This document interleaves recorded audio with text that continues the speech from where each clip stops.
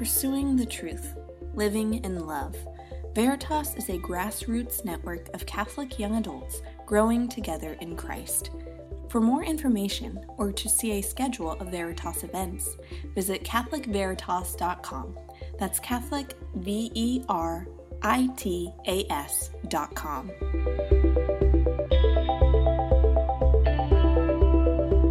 On today's podcast, we are featuring a Monk's Cellar event with one of our favorite speakers, Brian Kelso.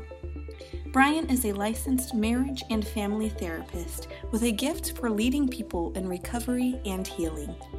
In this episode, Brian discusses how through Christ, our wounds can be transformed into glory. Let's tune in. Let's just begin together in prayer. In the name of the Father, the Son, and the Holy Spirit, amen. Jesus, Son of Mary, we give you great thanks and praise for calling us together tonight.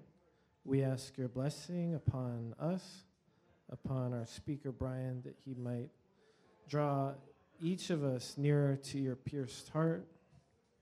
And we thank you, Lord, for all of the blessings that you showered upon us this Lent as we follow you to Calvary. Mother Mary, we consecrate our hearts and our families to your immaculate heart, that you might make of us something presentable to your Son, Jesus. Let's pray together. Hail Mary, full of grace, the Lord is with thee. Blessed art thou among women, and blessed is the fruit of thy womb, Jesus. Holy Mary, Mother of God, pray for us sinners, now and at the hour of our death. Amen. In the name of the Father, the Son, and the Holy Spirit. Amen. So our speaker tonight converted to the Catholic faith 15 years ago. Since then, he's been doing some just truly remarkable work for souls throughout the diocese. Many of you have benefited from his work, or at least have friends, and probably all of you have friends that have benefited from his work.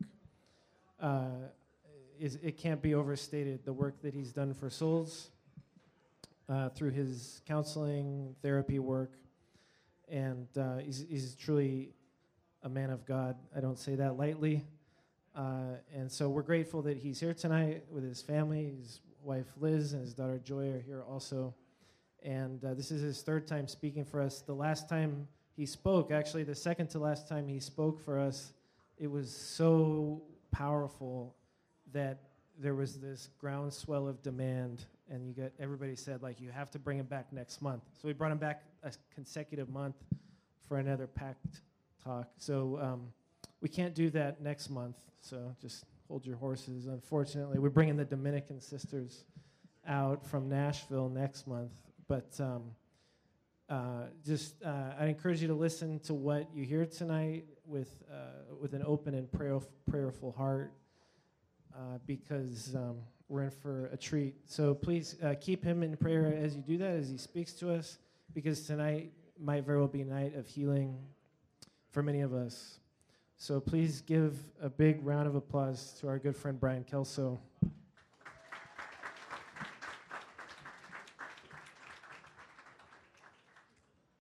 Thank you, John.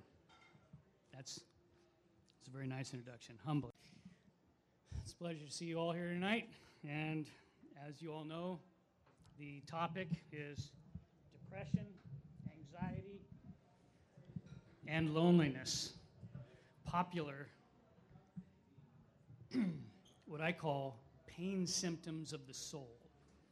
So I'm going to quickly go through a couple of rudimentary things. If you've heard my talk last time, it'll be a little bit repetitive, but I'm going to try to move through that stuff quickly to get onto the meat of it. So in order to understand the pain symptoms of the soul, we have to understand the soul a little bit better. And so when we talk about the soul, it's very much like the body. The human person is made up of two parts, body and soul. And so most of us know about the wounds to the body, or how the body works, the needs of the body. When the body gets hurt, there's really two ways it gets hurt. It gets hurt by deprivation. For instance, not enough water, not enough food, clothing, shelter. These are the basic needs of the soul. Needs of the body. And so when those don't get met, we can start having problems. You don't get enough sleep, start having problems. It's the same with the soul. when the soul gets deprived of its basic needs, or if it has a traumatic impact, like the body has a traumatic impact, that's another way it gets wounded. The soul is the same way. And so, in order to start understanding the realities and the pain symptoms of the soul, how the soul gets wounded, we have to understand how it gets deprived. So the basic needs of the soul are the need for respect, trust, connection, feeling valued or cherished, and physical touch. Now, these needs of the soul are non-negotiable, just like the needs of the body. If you don't get those met adequately, you start having a deprivational wound to the soul. And so it's going to be problematic, just like when you have a wound to the body. For instance, if I have a broken leg, I'm going to have a hard time getting onto the soccer field and playing with any kind of, ability or any kind of place where it's going to create a good result. And so it's the same way with our soul. But however, most of us are not aware of the needs of our soul. We're not aware of how our soul gets injured because it's always been injured since our childhood. I'll get into that more in a minute. So, again, we can be injured by the deprivation for the needs of our soul, but we can also be injured by traumatic impact. And most of us are aware of, what they call child abuse, right? So in our childhood, we can have overt child abuse, and we can have the covert stuff, the stuff that's not obvious at all. Everybody has the stuff that's not obvious, because unless you happen to be Jesus, you're not going to have parents that were perfect. And so most of us, we don't have parents that are God-like. Some of us have some that are pretty holy, but most of us, we know that they're not so good. And my daughter's here tonight. She can attest to my weaknesses and my liabilities. So that's the reality. None of us had God as parents. So we had somebody in our life that we thought could meet the needs of our soul, but they were unable. And so if you don't have any obvious, like if you look back in your family and say, no, I didn't grow up in, I didn't have child abuse, then you most likely just had the covert. An example of covert wounds to the soul from parents that are actually you would define as good parents would be ignorant statements, but damaging statements. Like if you're raised in a Catholic home, you might hear something like, you can go to hell for that. Don't do that. You'll go to hell for that. That's a wound to the soul, because a child can't really wrap their brain around what that means. And they start feeling these things called shame wounds, rooted in the fact that we somehow have to earn our way to heaven. And that's a problem. And so the other one is, of course, that's just one example. I could go on, but I'm not going to. The other wound, the covert, hidden wound, is something much more insidious, that it's rare nowadays that parents would be aware of this. And just out of curiosity, how many parents are here tonight? A few. Okay, all right. So as a parent, I'm going to let you know of a common problem that how you covertly will wound your children. And most all of us could relate to this. I know my daughter could. When we blow it as parents, when we do something stupid or inappropriate, the challenge, or how we wound our soul, or how we wound our child's soul, is by not going to them and saying, you know what, I'm sorry, what I did was wrong, and you know what, I'm going to continue to do wrong things.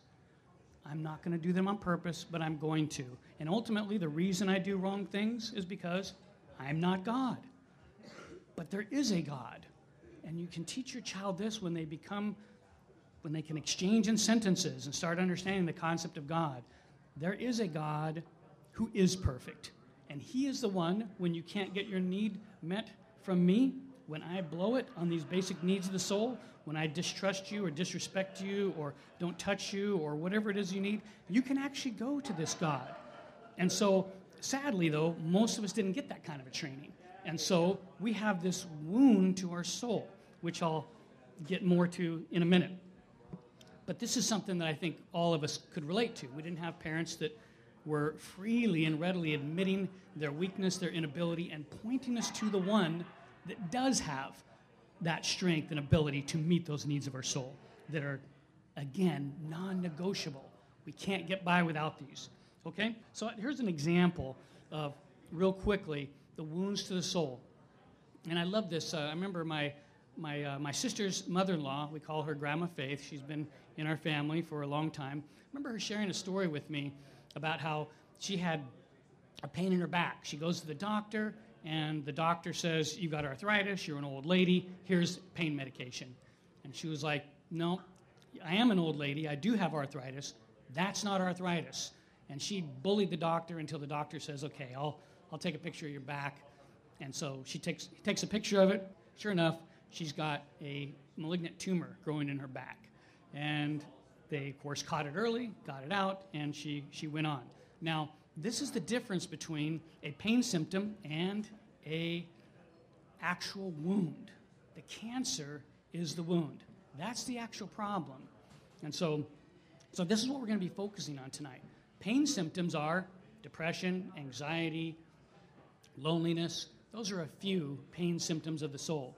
And this is why we can pray all day long for God to take this away. As a general rule, a loving God is not going to take away the pain symptom because the pain symptom points to the wound. And we need to get that wound healed. And if the pain symptom goes away, there's no problem. And so that's what we're going to try to get at tonight is what are the wounds to the soul that actually drive the anxiety, depression, and loneliness. Now, when I talk about anxiety, I'm talking about like a generalized anxiety where you just feel this kind of uptightness, or when something that you don't need to worry about and you can't stop worrying about it. It's not like somebody's chasing you with a gun. You should be anxious about that to some degree. Now, that's normal anxiety. Or when you almost get hit by a car or something like that. That's normal, healthy anxiety. But when we're anxious about something that we really shouldn't necessarily be anxious about, or when we just have that generalized sense of anxiety, that's the anxiety I'm talking about. The things that we're primarily aware of are our actions and sometimes our feelings. When we catch ourselves like being mad at ourselves or beating ourselves up for some sort of thing we did, or sometimes the way we feel, and we can get trapped in these things. But sadly, today, most of us don't pay that much attention to our thoughts. But the reality is, there's two things that cause our feelings. It's primarily thoughts, and the other one is, what we're talking about, wounds. Because when, somebody, if I was to kick you in the shins, you would feel pain, and that pain would immediately affect your feelings. It doesn't have anything to do with your thinking at all, but also your thinking primarily. It would hurt worse if you thought that I kicked you because you're a bad person and you deserve to be kicked. That would hurt worse than as if you thought, "Oh man, what's your problem? What'd you kick me for?" You'd be more confused. But if he thought he deserved it, then he would it would hurt worse. And so, again, our thinking and pain, of course, is what controls to the feelings that we feel. And then the feelings, of course, control our actions. And so, I'm not going to get into that tonight, but this is what drives repetitive things. But tonight we're talking about how we repetitively feed the pain symptom or the wound that feeds the pain symptom of our soul, whether it's anxiety, depression, or loneliness. Those are all very popular, and most of us struggle with those things different times. Let's talk about the depression and anxiety and these bad habits, because like I was just talking about how we inadvertently but effectively feed our anxiety or depression. Just simply put, again, I'm not going to go into this in a large amount tonight, but simply put, what feeds this wound to our soul or these pain symptoms that enhance the wound or that keep the wound alive or that feed it, or they're more symptoms is a better way of saying it. But the part that we feed the wound with is actually the belief. Our belief is what sustains the wound. And sometimes, especially if we have, let's take an example, like if we have if we grew up with this belief, let's just take the real innocuous one that I talked about. We had parents that didn't teach us that there was a God that could take care of our deficits, because that's what you're teaching as a parent. You're teaching them when you say that, oh, there's a God out there that can help us with our deficits, and you're modeling that for your child by being vulnerable and sharing that, and being okay with it, because you know that your shame, as it were, and being an inadequate parent is actually okay. You don't have to be ashamed of that. It's okay to be inadequate, because what does inadequacy enable us to? As our Lord put it, one of my favorite retranslations, I said this last time, so it's a little bit repetitive for those who were here last time, but the first thing out of Jesus' mouth, the very first words in his very first official sermon, and this is my rough translation, blessed are those who know they're completely screwed without the help of God. For what do they get? Everything God has to offer, otherwise known as, blessed are the poor in spirit, for theirs is the kingdom of God. So when we get to this place where we can actually be comfortable with our deficits, not for the sake of being apathetic about them, but for the sake of knowing it's not actually us that fixes or heals them. It's God. And so that's the task, if there was a task, if I could phrase it that way, is to recognize that it's okay. So, again, I digress here, but recognizing that our weakness is okay. So a parent that can do that, getting back to the parental thing, can model for their child that, you know what, it's okay to be broken, it's okay to get things wrong, and there's a God that not only can, but wants to help us with this wound or this habit or this brokenness. And that he doesn't look at us and judge us like often our parents might inadvertently but effectively do, but he actually cares for us, and he loves us and accepts us.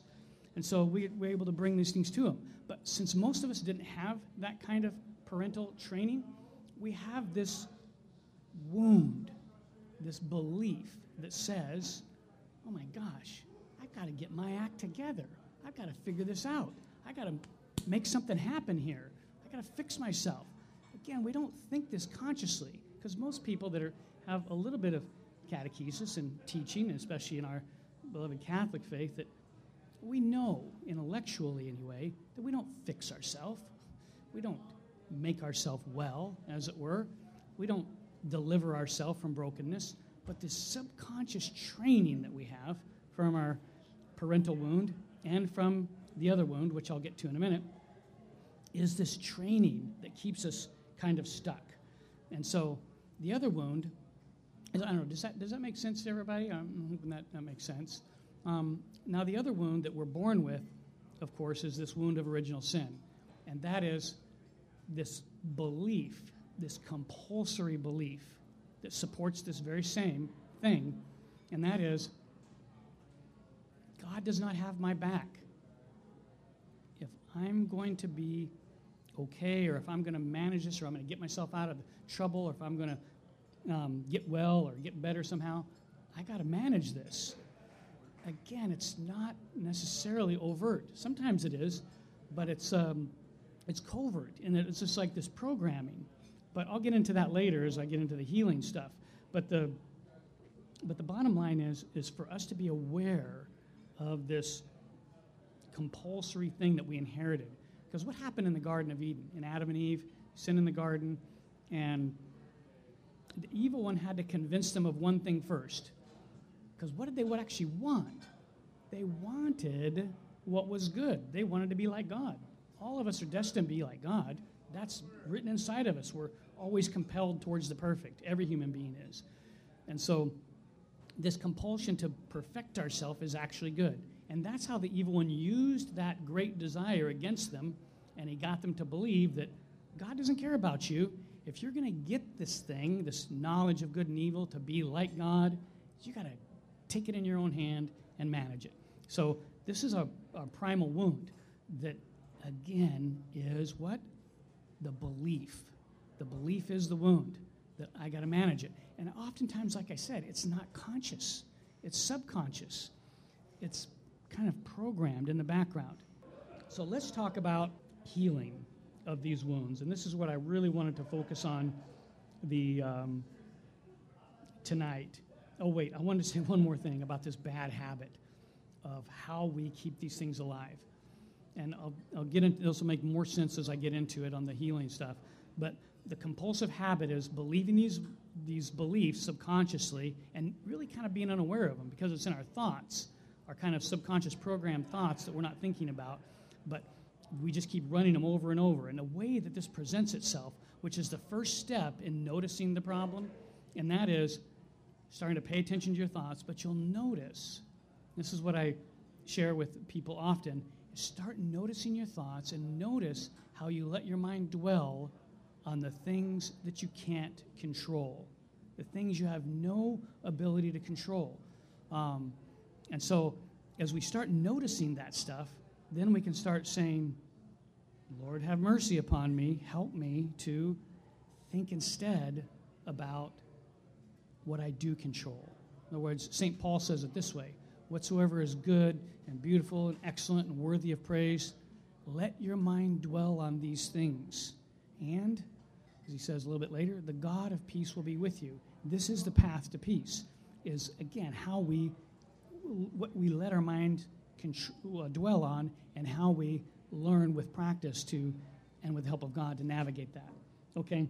So that's that's kind of that. And so I just wanted to reiterate. So noticing our thoughts.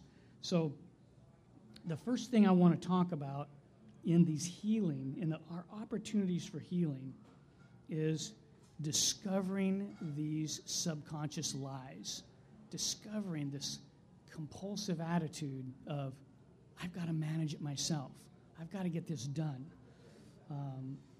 And so when we think about this, the antidote, so to speak, is, again, noticing these compulsive thoughts, and then really there's three things that we have to work on in this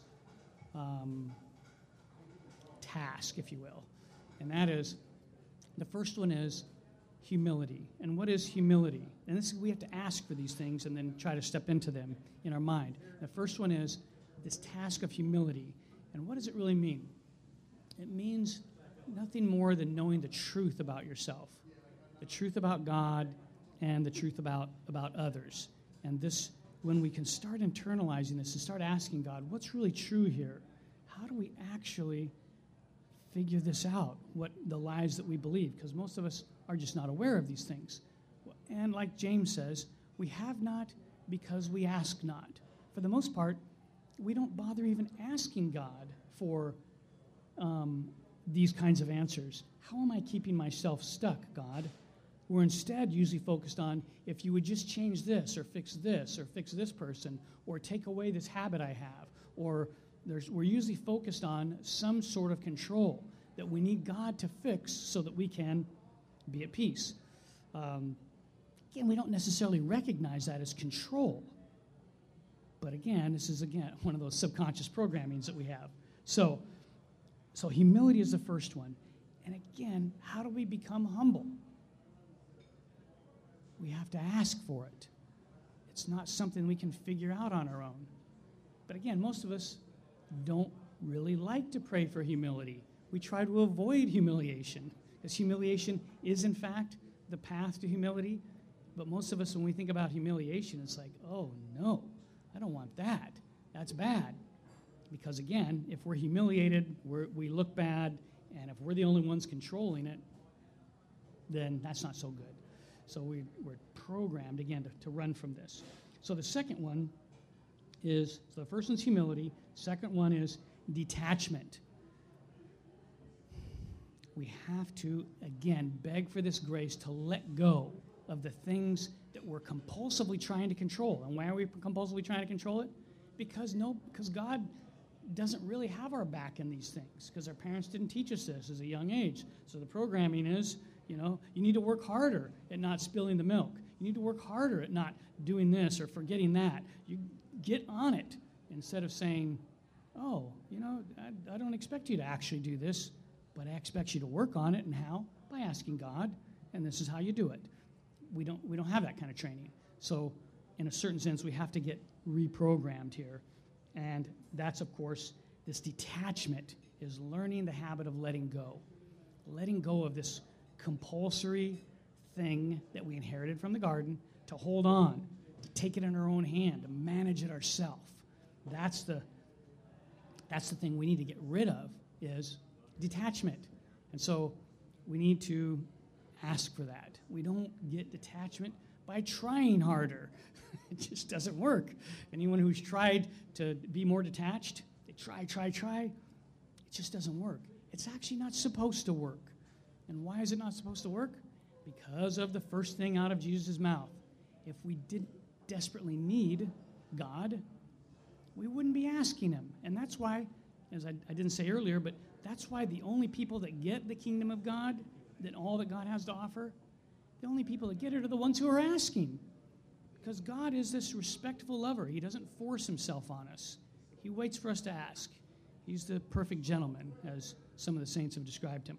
So he's going to wait for us to ask.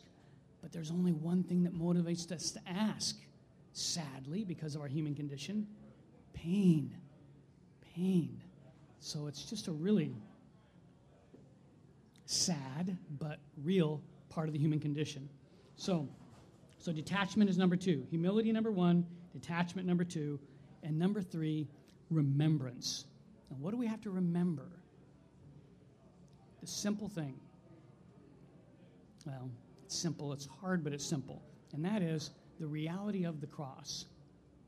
When I was a Protestant, I always looked at that Catholic crucifix and I thought, that is so stupid. Jesus is not on the cross. He's resurrected. Why is he still up there? Why are the Catholics obsessed with this, so to speak, ancient our modern day gas chamber? Why are the Catholics obsessed with this torturous, brutal, gruesome death? Never made any sense to me. After I became Catholic and I started understanding redemptive suffering, and I started to answer this crazy question. It's like, if God could do anything, if he could save us any way he wants, why did he choose to be brutally tortured to death in the most gruesome way possible? What in the world was he thinking? It just seemed like a terrible plan to me. But the more I understand this human condition, he was showing us in the most loving way possible, and this is what remembrance is, to remember that if he could turn the most gruesome, horrific, criminal injustice into a perfect miracle, if he could do that with that gruesome mess that he did on the cross, then he can do it with my gruesome mess. And so when we walk into the church and we see this gruesome image, we're reminded, oh, there is hope for me. If he could turn that mess into a perfect miracle, he can turn my mess into a miracle. And so that's the third thing, is remembering that reality, this reality of how our Lord knows how to turn utter disaster into this amazing gift of resurrection, transformation. But again, most of us, we are not programmed to believe that's even possible. It doesn't really make sense. Of course, if you're a well-catechized Catholic, it makes some degree of sense up here, but to really navigate that into our pain of depression, anxiety, or loneliness, to navigate into that and to really feel a tremendous relief, that's difficult. Most of us really struggle with that. But again, getting back to this thing, this is why you can pray and pray and pray to take this away. Loneliness is a great example. It's like we can feel really lonely, and we can feel lonely in a relationship, and we can feel lonely out of a relationship. It goes both ways. But the more popular is out of relationship, so I'll talk about that one. One of the things that we do, just as an example of this, and I remember being single and being lonely and looking at married people and thinking, if only I could have that, if I could only be like that couple, if only I could be like this couple, if only I'd look at these other couples and I'd think, oh, if I just had that, I could be at peace.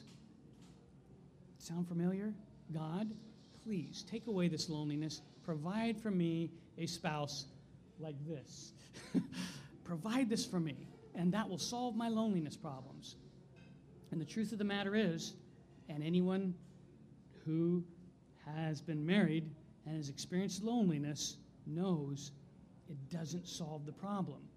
And in fact, many times, it brings more problems, because if you're a, so to speak, control freak, you don't really do well in a relationship as a general rule. And anyone who's been married, so it's like if you're telling God what he needs to do to fix you all the time, you're a control freak. It's that simple. And so this is, again, this compulsive thing we've got going that we don't even realize. We just think it's normal. Well, wait a minute. I've got these needs. I got to get them met. So this person who I'm supposed to be with, or this person that I should have, if I don't have them, I'm out of luck, as it were. This is again, this hidden kind of belief that is wounding us. You can see how that's connected to this pain symptom of loneliness. So again, what's the antidote here? I'd like to talk about 3 things that are in the Catholic faith that are amazingly powerful. And again, most of these things, they're like, I often tell my clients, this is your prescription. I'm going to write you a prescription here. This is what you're supposed to do. And of course, since I'm not a psychiatrist, I can't give drugs out. Most of them would rather have drugs. It would seem like, well, that's easy. I don't know how many times I've had $1 for every time I heard, can you just give me a pill for this? That's what I need. But of course there isn't. But there is a prescription that is significantly more powerful than any pill you could ever take. And so I always liked the Huey Lewis song, I Want a New Drug. Because it's like, all the drugs that I had, they aren't working so well. And I tried a bunch of different ones, including control, because control is a form of drug, and an effective drug, like most of them. They work for a very short season. Some of them work a little longer, but ultimately, they just run out. They can't deliver. And so control is one of those drugs, as it were. So here's the deal. There's 3 things in the Catholic faith that I'm going to talk about that are powerful prescriptions for antidotes, as it were, for this condition, for these wounds to the soul. Because again, if you don't heal the wound, then it would be inappropriate to take away the pain symptom. You would somehow be denying your human reality. It's like, if I reached over here and kicked him in the shins, again, like I said earlier, and he didn't double over in pain, then there's something wrong with him. There's something inappropriate there. So, and this is one of the things I love to tell my clients that come to me that are depressed, and they say they've been depressed for years, and I can point out how it's actually appropriate that they're depressed. In fact, I'm surprised after they tell me about their life that they're not even more depressed. It's like, oh, your faith is actually working pretty good here. But you're not focused on that. You're focusing on what doesn't work, not what's actually working. The fact that you're not in an institution somewhere, or that you're not really addicted to a harsher substance is a miracle that God's gifting you something. But and I say that in a little bit in jest, but it's really actually quite true. That without these things, especially in our faith, we take it for granted. So I'm hoping today that I can point out a few really practical ways that you can use these 3 things in the church that are amazingly popular. The first one is Eucharistic adoration. Now, before I knew what I was doing, so to speak, I had no clue what really adoration was. When I first started to go to adoration, before I was even Catholic, I would go there and I would just sit there and look at this thing up there and have just kind of this really torn kind of part of me, thinking, how can that be God? And it doesn't make any sense. But this 2,000-year-old body of Christians has believed that actually is God in a mystical kind of way. So again, I would just ask God, help me in my unbelief. I don't really believe that's you, so help me believe it's possible for that to be you. So that's what I started with. And I started doing this before I was even Catholic, because I was that desperate. Anyway, my daughter can tell you, how desperate I was back in those years, because she was old enough to see and to experience how desperate I was. So, and again, that pain is what brought me there. If I hadn't have this intense pain that I finally gave up, I finally started believing that I was completely toast without the help of God. There was no chance for me. And so I had to put my faith in something that looked like a cracker. That's how desperate I was. And it's like, well, and I'd been listening to Catholic radio, and there was some degree of, okay, there's some real continuity, there's some real depth to the Catholic Church that I never saw or believed possible. And so I was mildly interested, but mostly crazy desperate with this pain.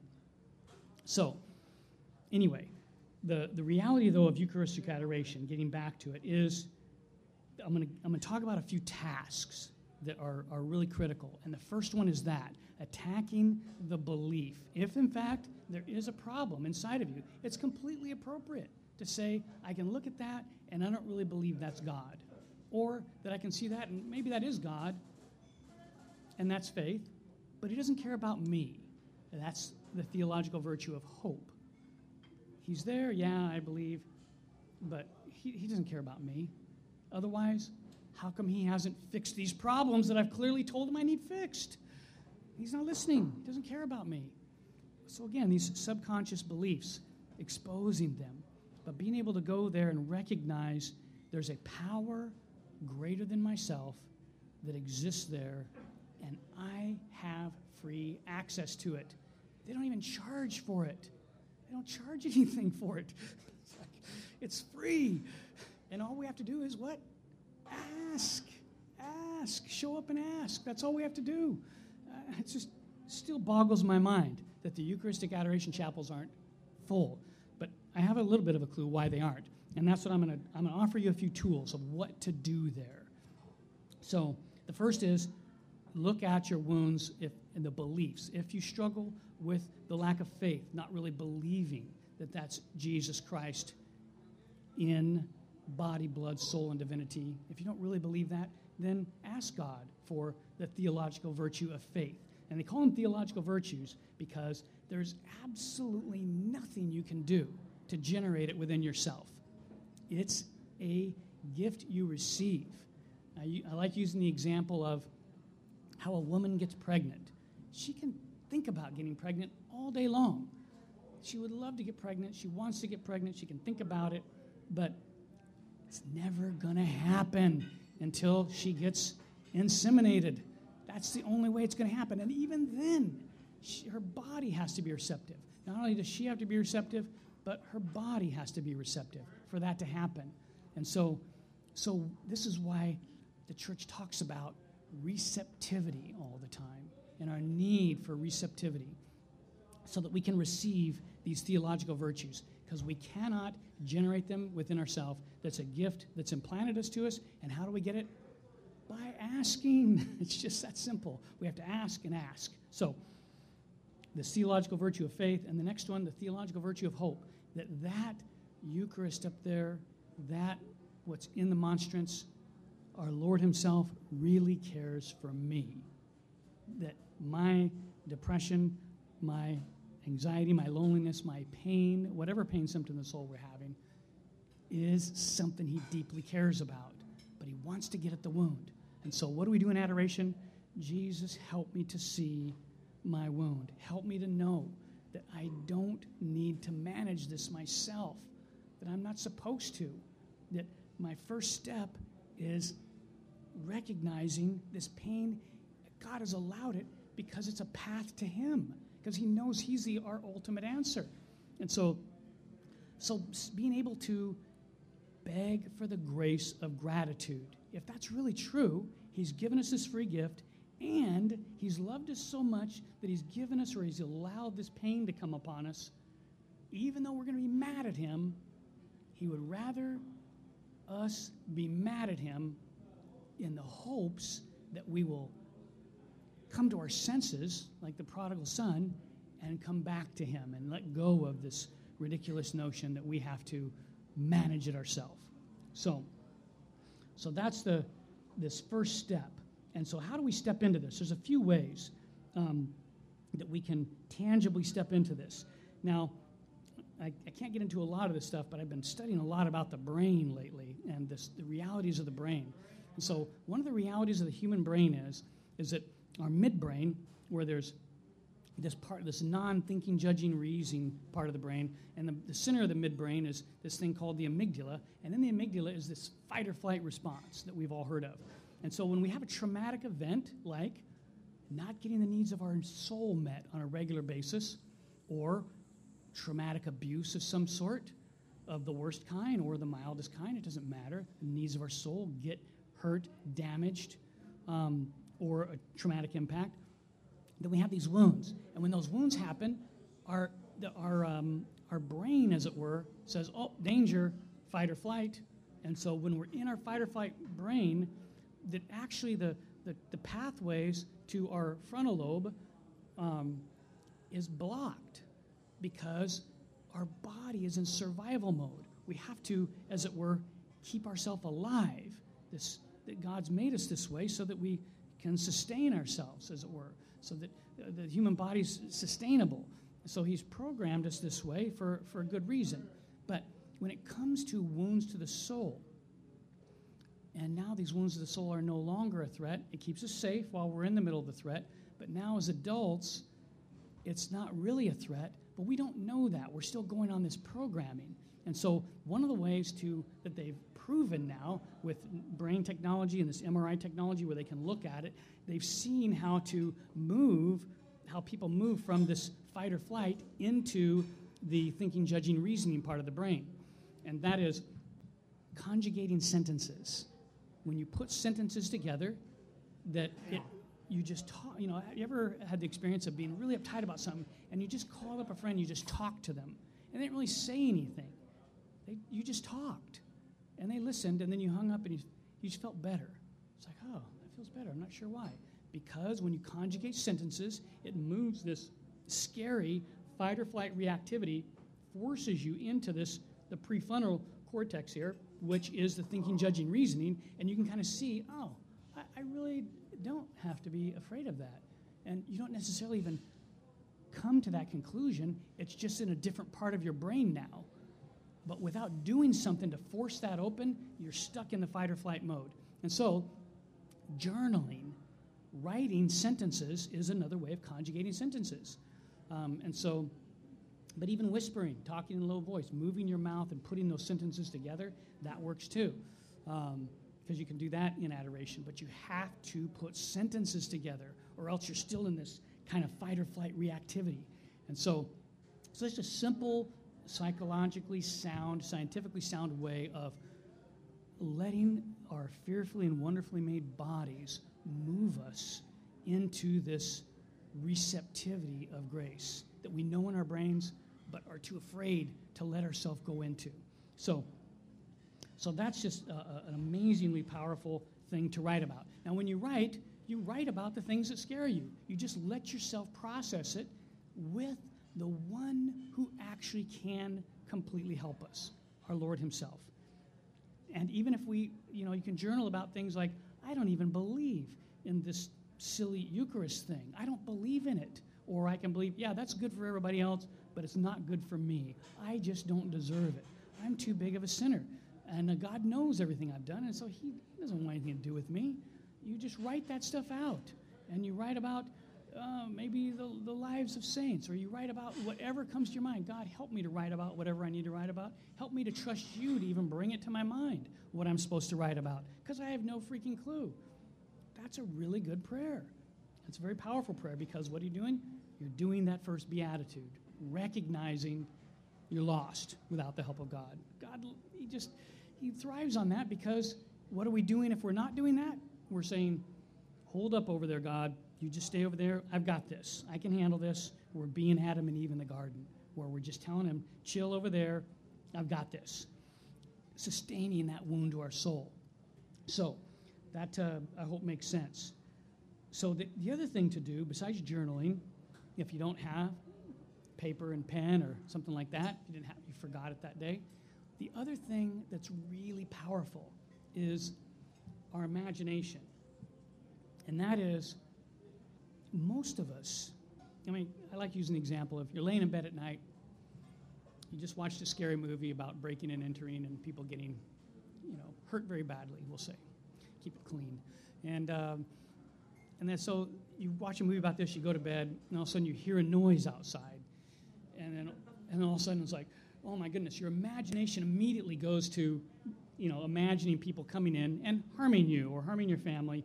And what happens in the body when your imagination runs with that? Things change inside of here. You can, sometimes you'll get heart palpitations, you get sweaty palms, your hands will shake. You certainly can't go back to sleep. You're really rattled. And there's actually nobody out there. It was the wind, it was a cat. But you invented in your mind with this power of your imagination, and boom, reality, at least physiological reality, things change. And so this is an example of how we are bullied by our imagination. Now it gets the worst of us. So learning how to use this amazing gift. Believe it or not, God gave us this power of imagination not so we could brutalize ourselves with it. He gave it to us so we could use it for good. How do we learn how to use it for good? Any guesses? We ask. Ask. That's what we have to do. God, help me. Teach me how to use my imagination. I'm so bad at it. I need your help. There's no way I can fix my wrecked imagination. All I can think about is the worst case scenario. That's all I ever think about. Help me, God. Teach me how to use my imagination for good. So I'm going to give you an example how to use your imagination for good. So I'm going to just do this exercise. Everybody close their eyes. Close your eyes, and I want you to think about either some time in your life when you were really lonely, when you were really sad, when you were really kind of at a despairing place. You felt really lonely and sad. So imagine yourself there in that place. And now what I want you to imagine is either Jesus or Mary walking into the room. Again, and I would ask all of you, your angels, to help you imagine this, because our angels have access to our imagination, our memory. So imagine Jesus himself, or Mary, or both, walking into the room. And they see their beloved child hurting badly. And just imagine them coming up to you and lifting you up off your feet or grabbing you and holding you in their arms. And you feel the touch of their body, the warmth of their body, and this tender, compassionate touch. You feel it. Just imagine how that feels in the midst of this loneliness. Now all of a sudden, it feels different. You feel this deep connection, and you're wondering, you're a little bit confused. It's like, how is this possible that Jesus himself is coming to me here? But he does. He is there, and you imagine his touch, and you imagine him just whispering in your ear and saying, I know things look bad, but I know what it's like for things to look bad. I know what that feels like. That's why I died on the cross, so that you could see that I would know. And I would know. And you imagine him just saying that in your ear, and you imagine his touch, and you can start to feel the power of this connection just with your imagination. And you imagine him telling you that it is, and he squeezes you tighter and says, and he calls out all the things that you're terribly afraid of, terribly bothered about, and sad about. And he says, I know what it's like to be sad, and I can be there. I am there. Just like my father was with me on the cross, and my mother was there, you're there with me. I'm there with you. And so you just imagine that, and you're asking Jesus to help you imagine it, and you're just letting yourself feel it. And so again, you just put those thoughts together and you just imagine that touch and that connection. And so you can open your eyes now, but if you want to, or you can stay there. That's pretty tough to beat. But this is an example of, and it works a lot better. I just wanted to give you an example of how that works. But it works best in adoration. There's a mystical power there that is, if we ask, that's there for us. And it's just, and I've experienced it. I experienced it when I didn't even believe in it, just because I went and I asked. I wasn't even Catholic. And I experienced this mystical power there in ways that I never even imagined. But again, what got me there? The pain. So you let yourself go there with this pain, knowing that it's possible. It's possible. And so when you don't know it's possible, that's the other thing you do in adoration. You ask, help me to believe it's possible. I don't believe it. Help me. Help me in my unbelief. So that's and the next thing that you do, so there's the first thing, journaling, second thing, imagining, the third thing, and this is what I did really well in adoration when I first started going, and that is the second thing. What's the first thing Jesus said? Blessed are those who are toast without his help. I was doing that, I knew that. And the second thing that I did was, blessed are those who weep and sob uncontrollably and let out their anger, their grief, and all of their hurts to God. For what do they get? Comfort. So let yourself weep. I remember I used to have to take a pile of Kleenex in there because I would just sob uncontrollably. I would sob uncontrollably how I'd screwed up my life. I'd screwed up my children. I believed that they would never turn out right because I'd messed them up so bad. And I was toast. I just was like, and I just would weep, sob uncontrollably, sometimes for the whole hour. Because now's the other thing. I wouldn't let myself cry. And that's, I don't have many people in my office. It's like, no, I'm not going to cry. Why? Why don't you want to cry? And it takes me a while, but usually we get to the truth is, if I start crying, I will never stop. I'll never stop. I can't let this out. It's bigger than me. I can't let it out. And so we go to adoration and say, God, help me to believe that you can comfort me in my pain. Help me to believe it, because I don't believe it. I believe I got to hold on to this. I don't believe you can manage it. I don't believe I could manage it. I can't trust you with this pain, God. Teach me how to let it out. So that's the third thing that you work on in adoration. And what happens when you do 1 and 2? See, the Beatitudes, there's a beautiful trajectory to the Beatitudes. So if you do 1, then you do 2, and that takes you right to number 3, which is, blessed are those who know they have the power to control it, or think they do, and they don't want to anymore. Blessed are the meek, for they shall inherit the earth. They get everything. Again, they get everything that they thought they needed, but they recognize they don't actually need it. It's remarkable. Or God actually gives them what they need. What do they need? Those wounds to their soul healed and the pain symptoms to go away. But again, usually we're telling God what we think he should do to make these pain symptoms go away. We're not asking for another agenda. We're not asking for another way because we don't believe there is. Because why? We're control freaks. We got to control it. We got to manage it ourselves because of that wound. Again, not on purpose, as a subconscious training.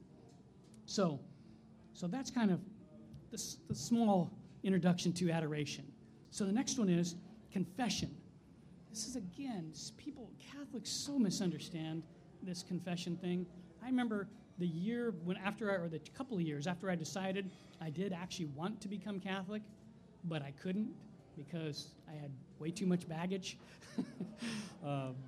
So I couldn't come into the church. It took a couple of years. And so, anyway, during that time, I remember just longing to go to confession, longing to be able to go to this place that I'd come to learn was this place that Catholics get to go where they can take this anger, frustration, brokenness, addicted to stupidity, self-hatred, self-doubt, all this stuff. We can take it someplace and we can say, I'm a mess. There's nothing I could do. And just get a loving embrace and forgiveness. It blows my mind why anybody wouldn't want that, and why I just still kind of boggles my mind why the lines for confession aren't crazy long. Selfishly, I'm kind of glad I'm going to go to confession, but ultimately, it's not good. But this, because again, most Catholics have no idea the gold mine they're sitting on for healing, and I'll tell you why. What I've come to learn, because most people don't really understand what confession's about. Most Catholics, I've come to see, think that going to confession is where you go and you tell the priest all the bad stuff you did. So you get free from all this bad stuff, and then he's going to give you a blessing, and then you get to go away, and you get to breathe a sigh of relief that, okay, I got that over with. I did my duty. And so most people, they just don't think about this heavenly reality of it's like what I call medicine to the soul. It's medicine on that wound. We're going and we're saying, I am hopelessly and helplessly addicted to this behavior. There's no way I'm going to get free, but I believe that you want to give it to me. And I'm showing up in hopes that you'll give that to me. Please increase my faith to believe it's possible. Now, sadly, again, most of the time, this is another reason why we don't like to go to confession as Catholics. We go to confession and we confess the things that we hate. We confess the things that bother us the most, but we haven't exactly let go of it. Like, for instance, we might confess if we have an addiction, let's take a popular addiction these days, pornography. We have an addiction to porn. So we go and we're begging God, please set me free. I did this again. I fell again. I just need help with that, God. Again, porn is another pain symptom of the soul. It's not actually the problem. Now, this one is one that actually happens to be grave matter too. So, that's a problem. But the reality is, it's not actually the root problem. Any addiction, name it, whatever it is, any compulsory addiction, even if it is grave matter, substance abuse or something like that, that's not actually the problem. The problem is we're control freaks. We're not getting what we want. And so we're upset about it. We're wounded, and so we have to numb ourselves. We're hiding from that lack of ability to control. And so this is the proverbial wound to the soul, as it were, this belief that God, I can't ever be good or faithful until I kick this habit. I can't ever get what I need until I manage this. We're controlling it. Now, of course, when it comes to grave matter, it is damaging us, but it's not as damaging as the actual wound. The actual wound is what's compelling you to do it. And so when it comes to confession, to be able to start asking God to start thinking, instead of just reacting, here I am falling to this stupid addiction again. What is the matter with me? I'm such an idiot. Gosh, I know better. I'm such an idiot. Why do I do this over and over again? I know that if I have more than 2 drinks and I'm going to have 20 drinks or whatever it is that is the problem. Or I know if I start talking bad about this person, then I'm going to talk about this other person and that other person, or I'm just going to let out all this information that I shouldn't if gossip happens to be one of those grave problems. But the problem is, again, what's running it? What's at the root? This wound that we have to be in control, that we have to manage it somehow. So, but again, we have not because we ask not. We're not asking for help with this. We don't even care. What we care about is stopping this. Why? Because we're embarrassed. Because we hate having this kind of addictive cycle. We hate being embarrassed by our brokenness. And so we don't like looking bad. Why don't we like looking bad? Because if we think we look bad, then we are bad, then, again, we've lost control. We don't look good. And this is, again, that programming that we got from our parents. We're supposed to fix ourselves. We're supposed to manage ourselves. So I hope this is making sense. So confession, then, the main thing we have to start confessing is this pride, this wound, this original sin, this belief that we have to manage it ourselves. We got to fix it. No, we don't. We need to be humble. We need to mourn and ask for the ability to let go of the control, being meek, or not try to wield it. And the other thing we need to confess, again, is a root problem, is our hatred for suffering. We don't like it. We hate it. I know I do. It's on my confession every time I go. I hate this. I don't like it, and I want to repent of it. You know, since I became aware of this, I'd say just to become a few years ago, I became aware of it because I was asking God to show me these root problems, and He did. And it's like I have this deep-seated hatred for suffering. I don't like it. But since I started confessing that, it's like I've actually started to feel this. I've made a little bit of friends with it. I can think, oh, I'm running late for this appointment, and I'm not beating myself up anymore. I'm actually going, oh, this is a chance to get humiliated. This is a chance to embrace humility and get closer to God. It's like, wow, that's really cool. Again, I didn't try that. I didn't intellectually tell myself that. I used to and beat myself up for my inability to do it. But now I get this, I've received the theological virtue of hope from asking and asking and asking, taking my pain, and I get to think, I'm going to be okay. God's actually going to take care of this. I can show up, and if they want to judge me to be a flake because I'm late, that's between them and God. It's true. I am a flake. Ask my wife. So it's okay. I don't need to fix that. And there's so much freedom in that. But this is where we go when we start asking, begging, seeking, and knocking, as it were. And so yeah, the hatred, confessing that. The other thing is confessing our lack of belief in this pain. Because again, why do we hate the pain so much? Because we don't actually believe in the power of the cross. Remember the remembering what the cross can do, how He can turn our suffering into a gift. We don't actually believe in that. I mean, intellectually, we think it's plausible, it's doable, it seems like I'm supposed to. But when it comes down to our actual pain, we don't believe it, sadly. And how do we get this belief? We have to ask. It's just that simple. We have not because we ask not, again.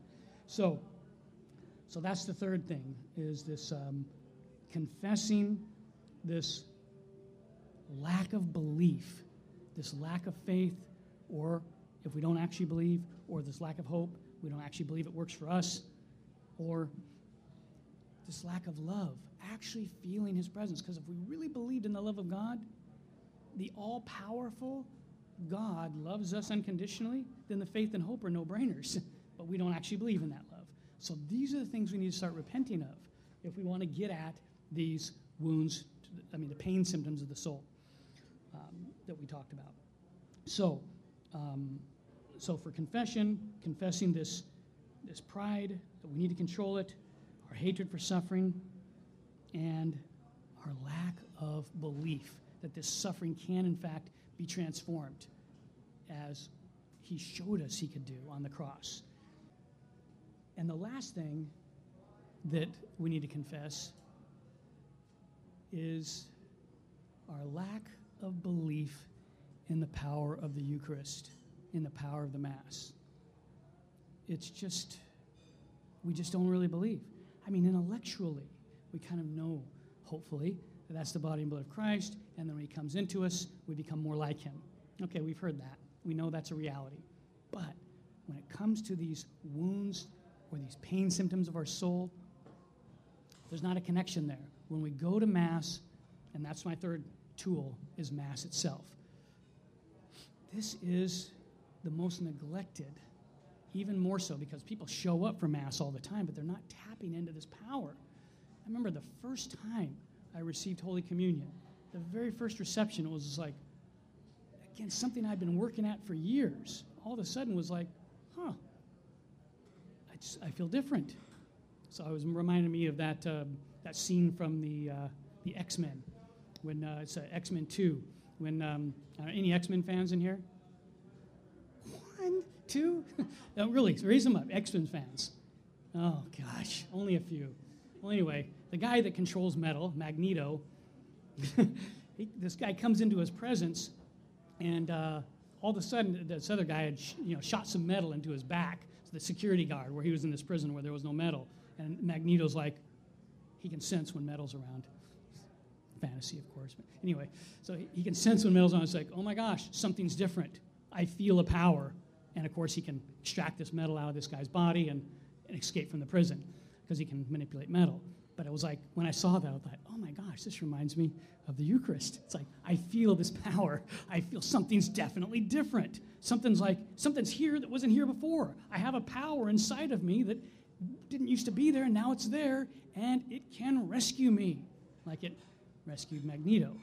Anyway, only X-Men fans would really appreciate that.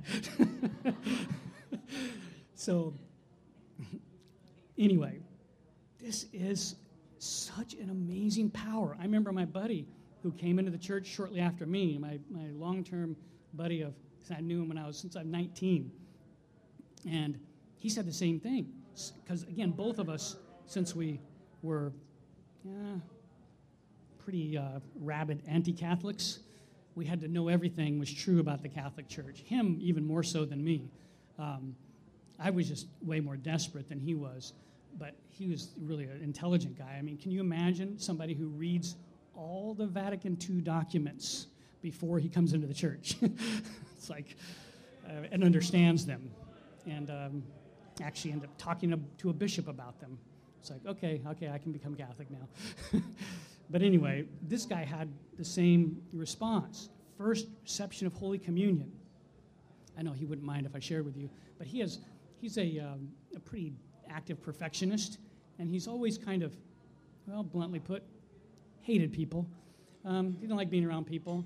And yet he worked in ministry, serves people, But he's a pretty strong introvert. And so after he's around people for so long, just can't stand being around them anymore. And whenever he'd have to go to a group where he would have to just be around people for a long time, he would just be like nails on the chalkboard to him. He just couldn't stand it because he just didn't like being around people because they talk about dumb things, they act dumb, and of course he was super intelligent, really smart, really unusually smart. And so he just hadn't had any patience for people. But anyway, I'm sure there's a few of you that might relate to that. But he said to me, after he received Holy Communion for the first time, it was like, Brian, I couldn't believe it. I was in this group, and it wasn't like I was happy to be there, but there was no more nails on the chalkboard. I was just there. And it was like, oh my gosh, again, something's different. It was the life of God inside of him that was never there before.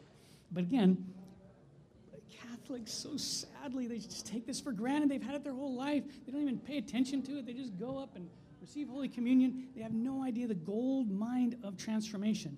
St. Thomas Aquinas says, one reception of Holy Communion is enough to completely convert us, to give us the beatific vision. We can actually have our faith and our hope eyes open to the degree that we could see heaven, like St. Paul, caught up into the third heaven, whatever that means.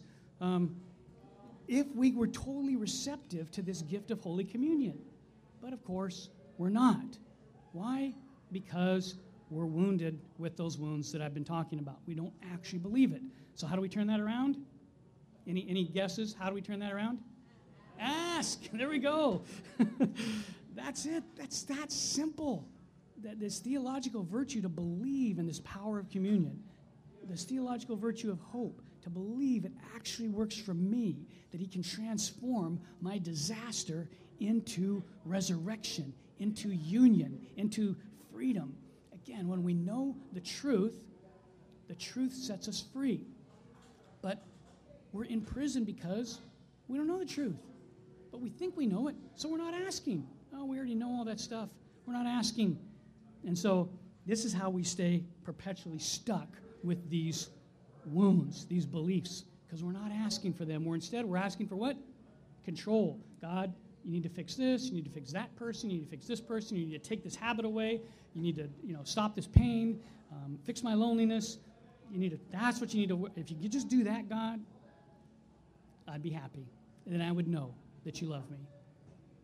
It doesn't work. It does not work, as most of you probably know, because you've prayed those kinds of prayer before, and they don't get a lot of traction, generally speaking, because again, God loves us more.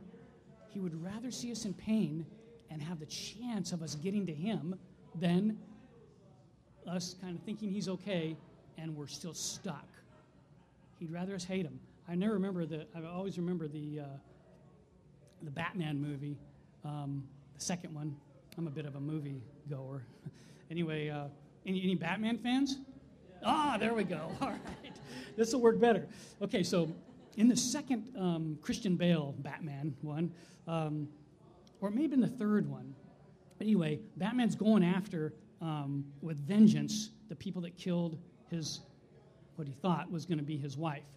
And he's going after these people with a vengeance, and he's killing himself. And Alfred finally tells him, hey, this gal, what was her name?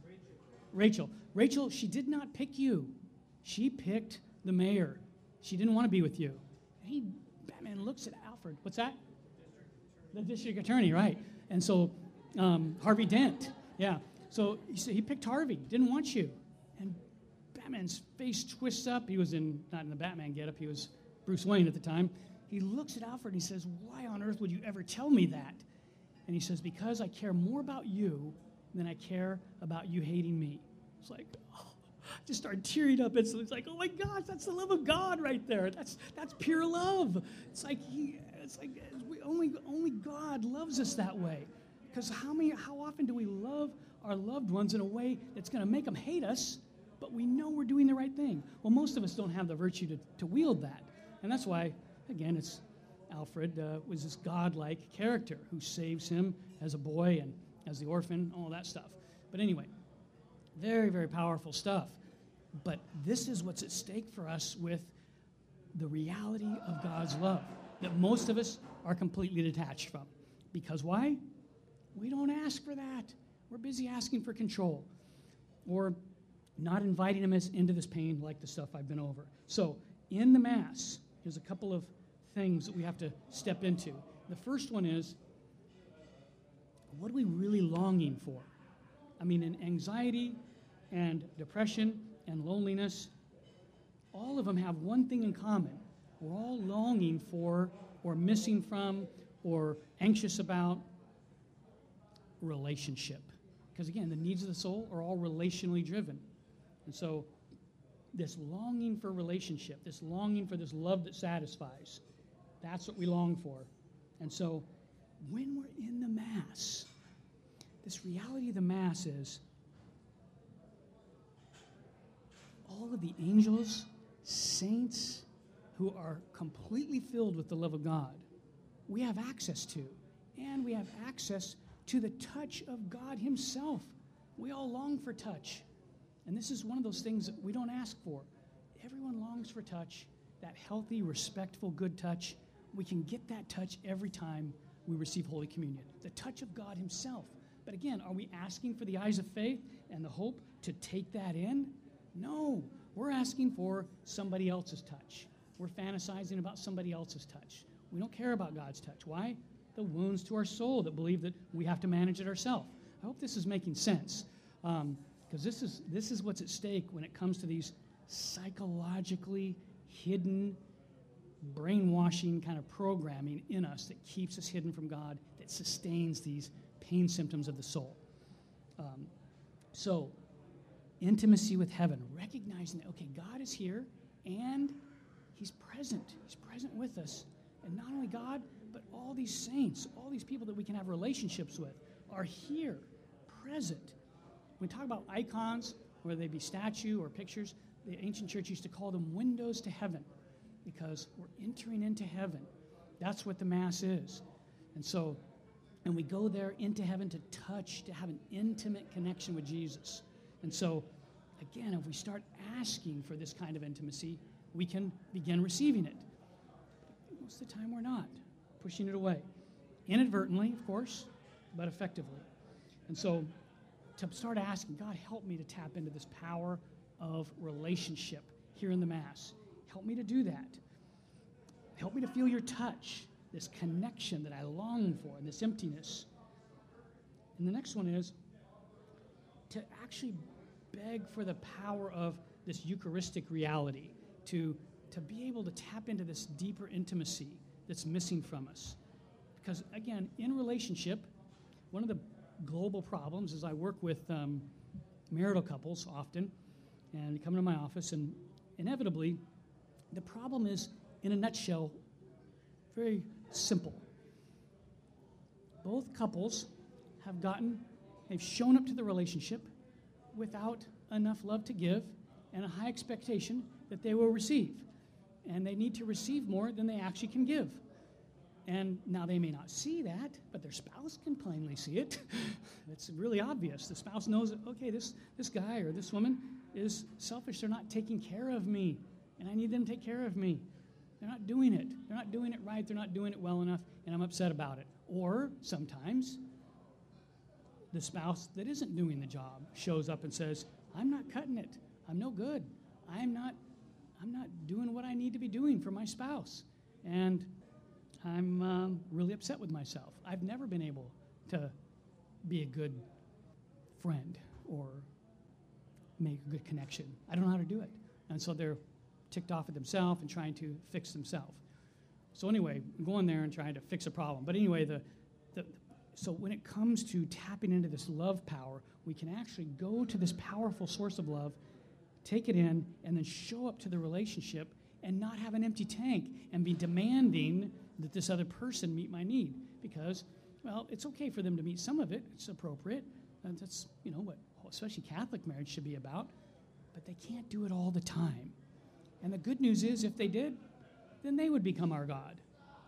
But they can't. And that's the good news of marital relationship. That's why it's still called the sacrament of holy matrimony. It exposes our deeper need from God, and the one person on the planet who's committed to trying to help that problem can't do it. So now who are we left with? We're stuck with God again, which, again, that's the good news of that pain. The pain is turning us to the one who can actually meet our need, not someone who's claiming to be able to, or who would even like to be able to but can't. So this is the power of this reality of the Eucharist. We can actually get that love if we're asking for it, and if we're willing to look at and have these ways that we're pushing him back exposed. So, and then the third one that I want to share is, now I've talked about some really, I think, fascinating stuff that I just feel graced to have discovered myself from lots of suffering, lots of time in front of the Blessed Sacrament, begging for these things. I picked up some of this stuff in books, but when it comes to this about the anxiety and the depression, the loneliness stuff, it's mostly I've just gotten from being there and begging for it. And there are people that write about it, which I can recommend some of these people to you that write about it brilliantly. But so the last one is that we need to ask for, again, is the simple thing of the power to even have a desire to beg for this. Because most of us, honestly, I know for me, I didn't want this. I didn't want these deeper truths. I just wanted my problems fixed. And so I had to ask God, okay, clearly you don't want these problems to go away. They're here for a reason. And again, when I first started going, I had lost all hope. That's why I was so desperate to go in this little room with this thing that looked like a cracker. I was that desperate, and I didn't believe in it.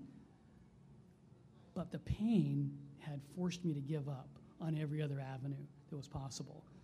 And so to start recognizing that even the power to believe that, the power to want to go there, I mean, that desire in me, because I went Lent was just the beginning when I was first thinking of, okay, I might become Catholic. Lent was beginning, and this guy on the radio told me about Eucharistic adoration. I'd never heard of it. So I thought, okay, I'm going to go there, and I'm just going to see what happens. But I was so desperate, I knew I had to make a commitment. So I decided to go for all of Lent, 5 days a week for an hour. Like I said, I was hurting pretty bad, so I'd be willing to make a desperate kind of a move like that. And besides, it was so miserable at home, any excuse to get away was good, honestly. That was another piece of it for me. But so I made this commitment, and it was extremely powerful. Like I said, that's another story in itself.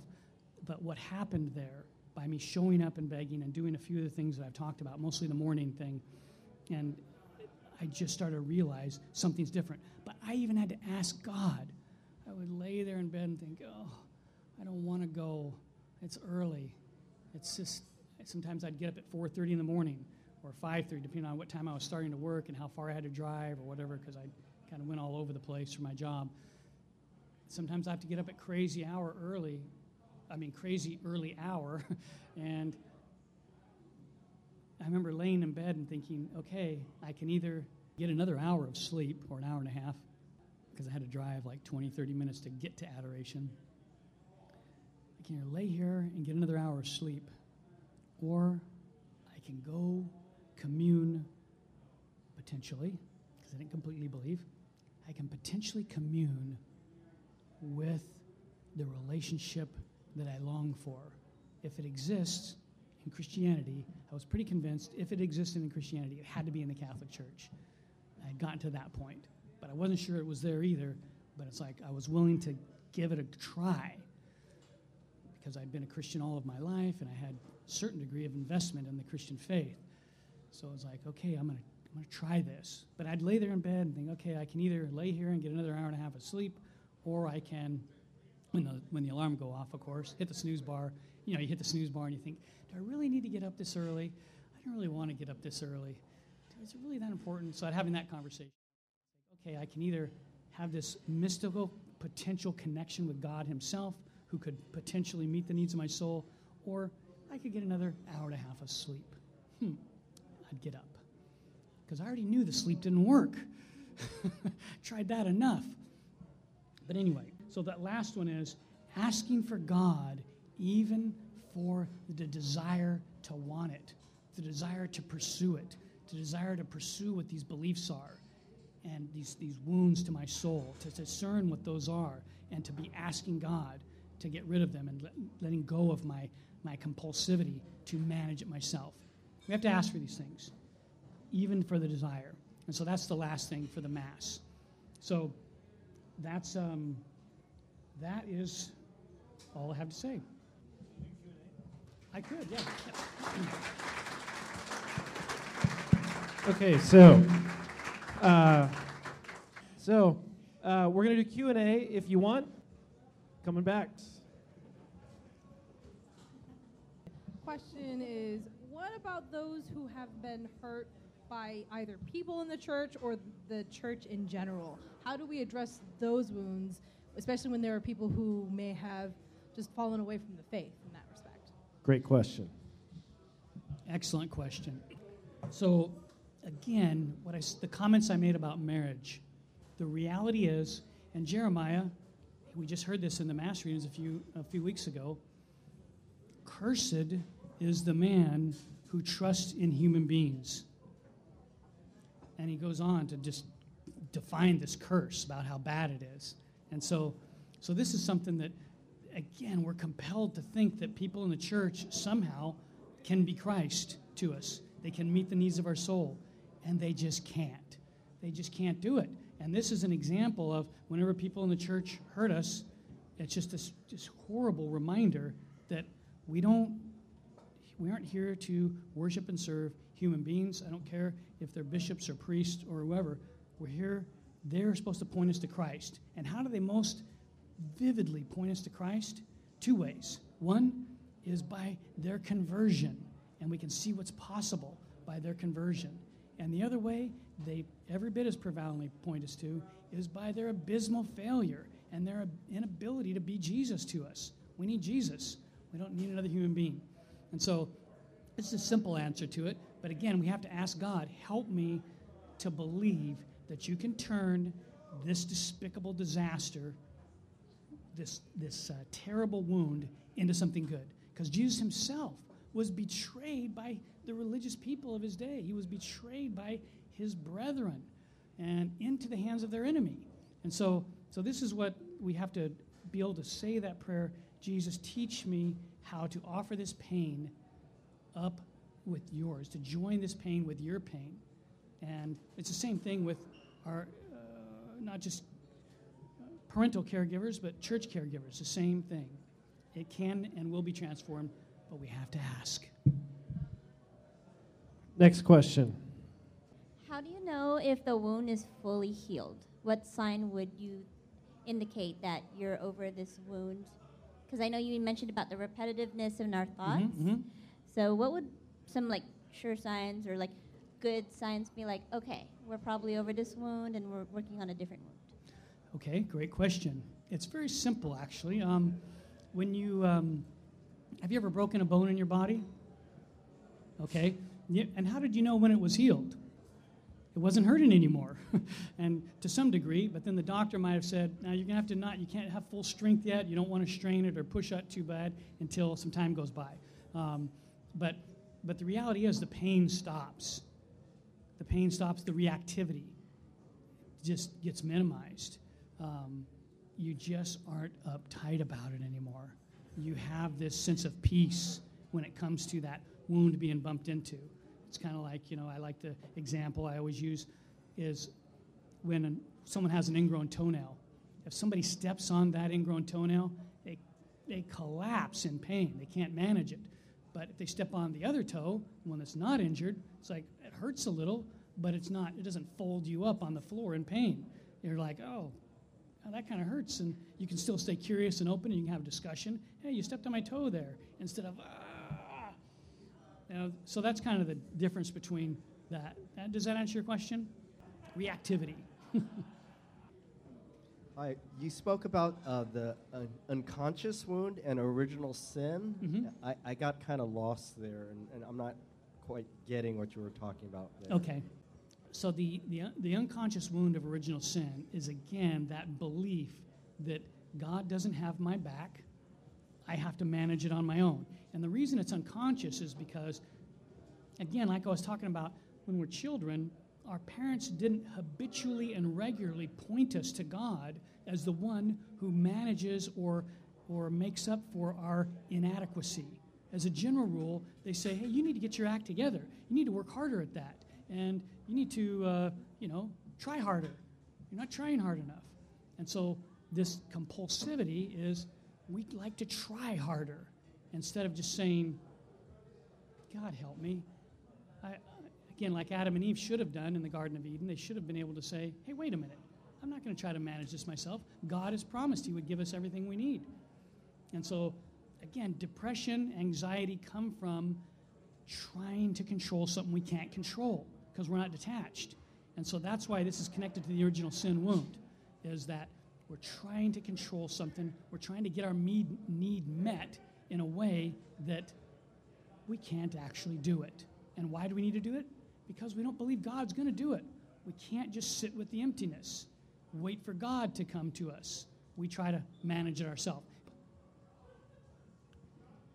So this is more like an anonymous comment than question, because when you were talking about the X-Men, and that was kind of like falling flat because we don't have too many X-Men fans among us, of which I am one. Okay. There's the Beauty and the Beast song, something there that wasn't there before. I feel like that would have been a great analogy to lead in that might have been more attractive to the ladies in the crowd, possibly. Yes. Something that wasn't there before. Right. Yes. Yeah. There you go. Same thing. Use that in future. Yeah. Yes. Thank you very much. I like it. Next question. Anybody?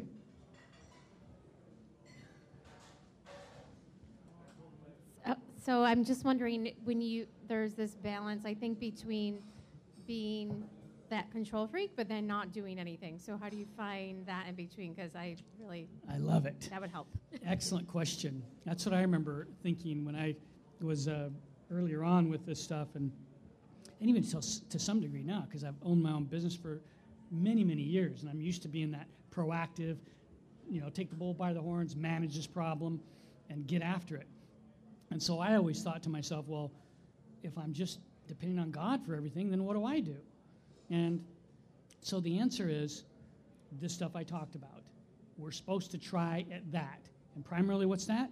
Asking, seeking, knocking. When we feel this inner frustration of, I'm trying to control something I can't control. Oh, okay, and I can't do it. So you step back and say, okay, what part of this problem do I control? And sometimes the only answer is asking, teach me how to be patient. What are you trying to teach me in this? But sometimes there's something tangibly that I can do. I can actually go and be vulnerable and tell this person that they may not know how they hurt me. They may not know. They may want to know. But I don't want to go tell them because I'm angry at them. They'll believe they'll just blow me off, and I don't want to take the chance. So we don't bother doing it because we don't ask God, God, grant me the vulnerability. If you want me to be vulnerable and go talk to this person, give me the strength to do it.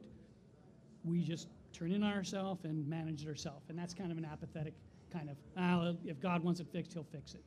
No, if God wants me to do something, move me, God, to do that.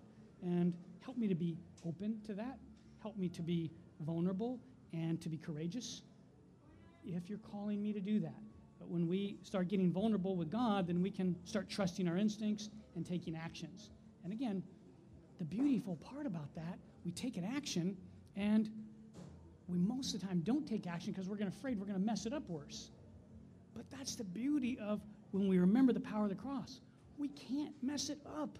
God can turn this disaster into something good, even if we go mess it up, as long as we're, of course, doing it with a good conscience. Because as St. Paul says, where sin abounds, grace abounds further. So we can't mess it up. It's just an amazing, remarkable reality of Christianity that I still get very excited about. Any other questions? Okay. Let's, you want to lead us in a closing prayer, Sure. Brian? And then In the name of the Father, and the Son, and the Holy Spirit. Amen. Thank you, Lord Jesus, for the gift of your love. Keep us mindful in the midst of our pain, the free gift of this love. Grant us a desire to want it. Help us to realize that whatever suffering, anxiety, depression, or loneliness we have, that you have a plan to transform it, just as you did on the cross. Grant us deeper faith and hope to tap into this love. And we ask this in the name of the Father, the Son, and the Holy Spirit. Amen. big hand, Brian Kelso.